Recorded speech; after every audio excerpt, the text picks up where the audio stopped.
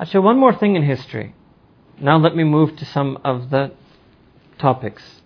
Silsila, Tariqa, Shaykh, Bay'a, Fana, Baqa, Ibn Arabi, Al-Halaj, Wahdatul Wujud, Kashf, Ilham. Right? We got quite an agenda for today. Quite an agenda. Number one, Tariqa. What are these tariqas? These silsilas. Somebody calls themselves Qadri. Somebody says, I'm Naqshbandi. Somebody says, I'm Chishti. What is this? What's the need for all this? Alright. Let me tell you in history how these labels started. And again, remember what I told you yesterday. We are concerned with realities. We don't mind labels. Somebody calls me a Sunni, I don't get upset. I know I'm just a Muslim. But by Sunni, they mean somebody who doesn't believe Amma Aisha is an unbeliever. I say, yeah, I'm Sunni, definitely. If that's how you choose to define the reality, put that label on me. I'm just a Muslim, but you call me a Sunni and you say by Sunni I mean somebody who believes Sayyidina Abu Bakr Siddiq radiyallahu ta'ala anhu was rightly and righteously the first Khalifa. I said, that's the reality? I said, well, put that label on me because I have that reality. The asl is the reality. Somebody has the label and doesn't have the reality is nothing. So let's take an example, Qadri. Chalo. Where did this term come from? Why did this term start? Why are people called Qadri? Why do people call themselves Qadri? I'm not talking about any particular individual, by the way. I'm not talking about anybody right now alive. Alright? Actually, I think a lot of people have that name who are not actually true representatives of Shaykh Abdul Qadir Jilani rahimahullah ta'ala. So how does this work? Shaykh Abdul Qadir Jilani rahimahullah ta'ala, let's go back to his time. He is a Shaykh of Tasawwuf, no doubt. Everyone in the Muslim Ummah knows when you say Shaykh and Shaykh Abdul Qadir Jilani, you're not saying Shaykh al-Hadith or Shaykh al-Tafsir. Everybody knows that when you call him Shaykh, you're calling him Shaykh of Tasawwuf, right? And everybody knows Shaykh Abdul Qadir Jilani took bayat.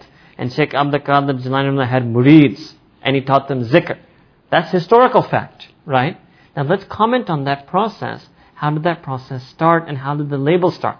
And then I'm going to tell you a little bit about Ibn Taymiyyah rahimahullah as well. So Shaykh Abdul Qadir Jilani rahimahullah lived in Baghdad.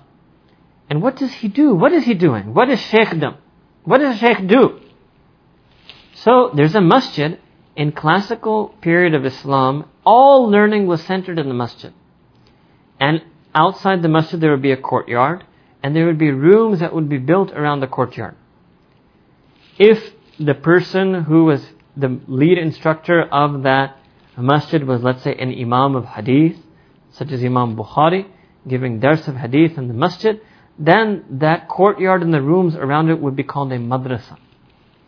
If the person who was the shaykh of that masjid was giving a dars on tasawwuf, tazkiyah and zuhud and ihsan and love for Allah and zikr, then the courtyard, the rooms around the courtyard were called a zawiyah or a khanqa in Persian.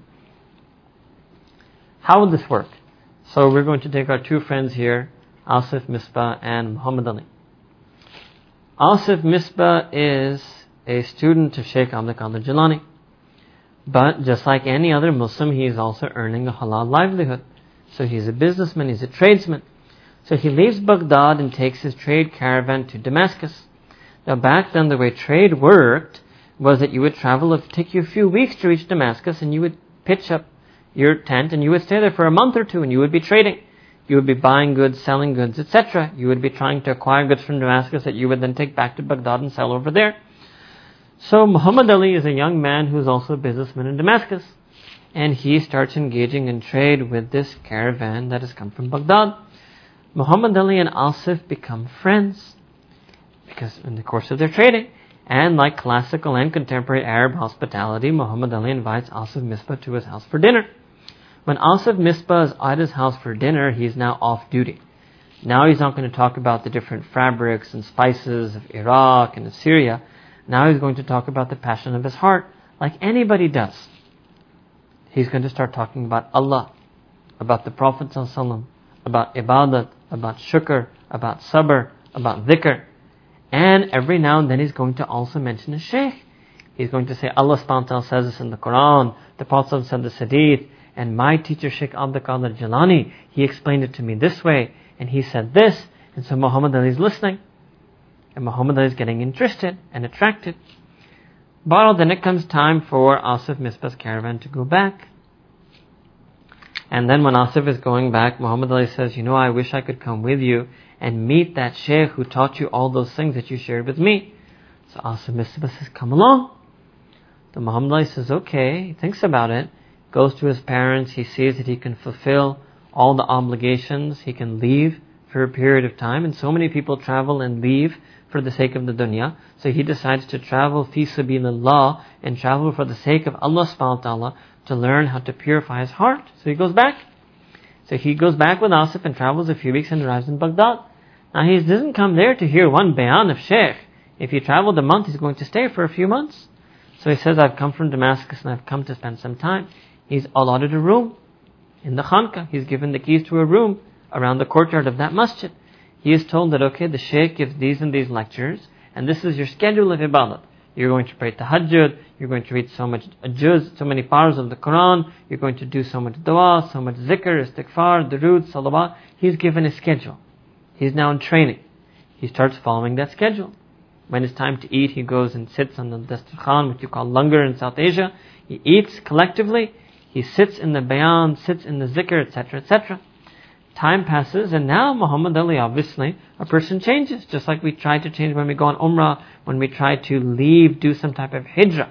Hijrah is part of our deen.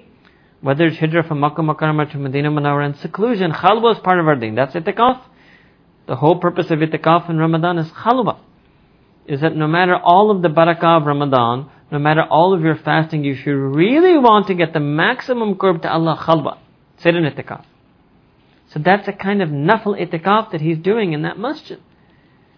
Few months pass and Sheikh Abdul Qadir Jilani rahimahullah ta'ala calls Muhammad Ali and says, Muhammad Ali, it's enough now. It's time for you to go home. Whatever you came to learn, you've learnt it. Whatever I have to offer, I've offered it. Whatever needed to be shared has been shared. Muhammad Ali goes back to Damascus. Oh, now we needed a few more boys. So Muhammad Ali has a friend in Lams called Omer. So when Muhammad Ali comes back to Damascus, he had a friend Omer. Omer looks at him, he's totally changed. Oh, Muhammad Ali is praying tahajjud, he's the muazzin of Fajr Salah in the masjid of Damascus. He's a changed person. Omer looks at him and says, what happened to you? Omer says, Muhammad Ali says, I went to Baghdad. Sheikh, what happened to me? See this about the Sheikh. Sheikh happened to me. Sheikh Abdul Qadir Jilani happened to me, it changed my life. Kunu ma sadiqeen has an effect. Allah Ta'ala ne वैसे नहीं कहा. Kunu ma sadiqeen is going to have an effect. Omer says that, you were short-tempered before, now you're so soft, now you're so generous. His mother is so happy. Mother is giving Sheikh du'as that my son is such a noble son now. So now Omer gets more interested.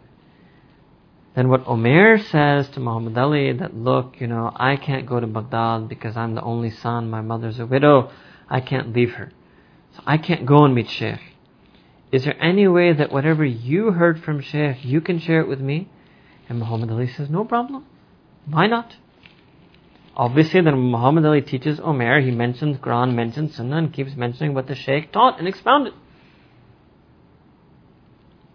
Then Omer starts to change. Then the way that Sheikh Abdul Qadir Jilani told Muhammad Ali to do nafil zikr, Muhammad Ali shares that with Omer. Omer starts doing that nafil zikr. And Omer starts to change. Then let's say Omer has another friend, Fahad. So Fahad goes to Omer, and Fahad is, no, bahut zyada ho gaya. Fahad can't take it. Omer, dude, what happened to you? And Omer says that, I've been spending time with Muhammad Ali, spent time in Baghdad, this and that. And Fahad says, you've become a Qadri. Ek naam lag gaya. Acha, tu bhi Qadri ban gaya.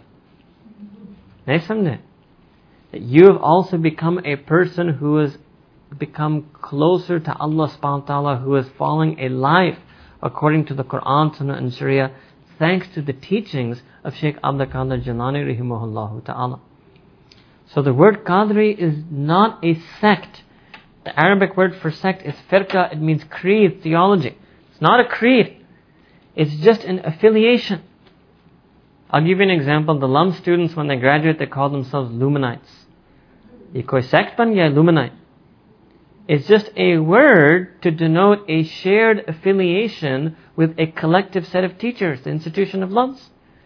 So when Fahad calls Umair and Muhammad Ali and Asif Qadri, he's simply saying that yes, these are the people who chose to do amal on the Tazkiyah branch of Islam while being guided and tutored in that by Shaykh Abdul Qadir Jilani, Rahimahullah Ta'ala. That's it. That's all the word Qadri means. It means nothing more. If it is held to mean anything more, it is incorrect. If it is held to mean some type of beliefs or cult or group or sect or society, it is wrong. But obviously, when you share teachers, there's a sense of affiliation. That's everywhere in the world. We have Hsonians and grammarians and Luminites and Abdalians and Orbiotai, right? That doesn't mean that the Hsonian doesn't view the grammarian as some less of a Muslim. As far as their Islamic bond goes, that is untouched. An Hsonian is as much a fellow Muslim with a grammarian as he is a fellow Muslim with his fellow Hsonian. But he's still going to put the bumper sticker on his call, he's an Hsonian. It's just mentioning a shared affiliation of teachers. That is all a Qadri is. Now, if over time people have felt that this label leads to discord, then you should dispense with the label. You need to call yourself Qadri. It's not necessary to call yourself that. If for some reason people have taken a misunderstanding this and don't realize that it's just a shared affiliation on a shared set of teachings or zikrs, and people have misunderstood and think it's some type of sect or creed, then we should minimize these labels if the labels are causing problems. But we shouldn't compromise on the reality. There's nothing wrong with people choosing to do zikr in the way that Shaykh Abdul Qadir Jilani taught it. And there's nothing wrong if people associate with one another, not exclusively, but associate for this reason, that, okay, you're also doing the zikr, maybe you've been doing it for 1 or 2 years, I'm trying it, I'm having this problem, you're doing the same zikr, so why don't you help me? Just like if you have the same professor in economics, you're going to go to the student in your class. It's not saying that aapne to IBA wala student se kyun nahi pucha. You say, well, he has a different teacher. I'm going to ask help from that person who has the same teacher, the same professor, who's studying the same textbook, who has the same nisab. It doesn't mean as far as Islam goes, the IBA student of economics is as much as my fellow Muslim as the LUMS kid is. But I'm going to ask for help the one who's actually studying under the same teacher that I am. That's it. And beyond that, there is no increased taluk with that person.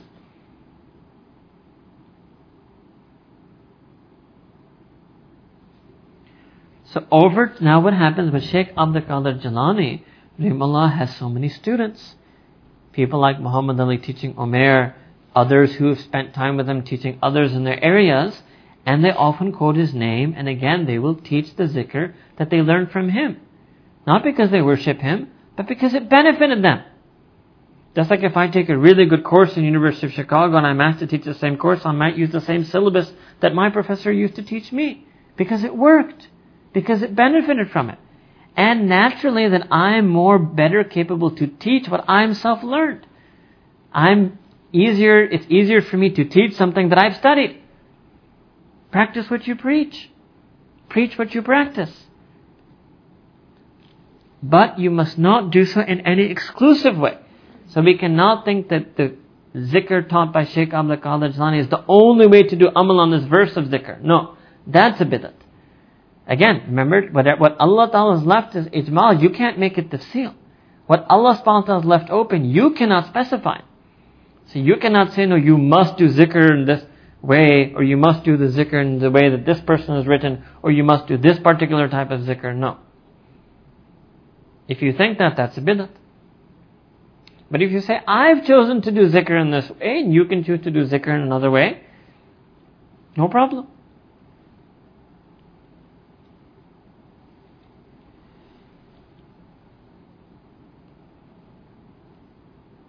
So this is basically the concept of the practice of zikr, and how those people who practice the same zikr were sometimes labeled with a term.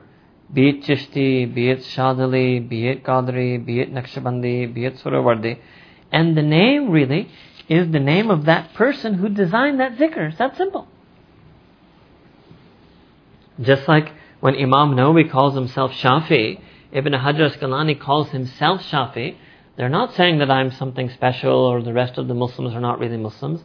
All they're saying is in terms of my understanding and approach to law and legal theory in Islam, I follow the usul that were originally laid into place by Imam Shafi, but actually been contributed to and refined over centuries by countless Shafi scholars. But we just, कुछ लोग आजी में भी ये कहता है, उर्दू में कहते हैं कि आजी इसी में कि अपनी निस्बत बालों की तरफ करना. Right?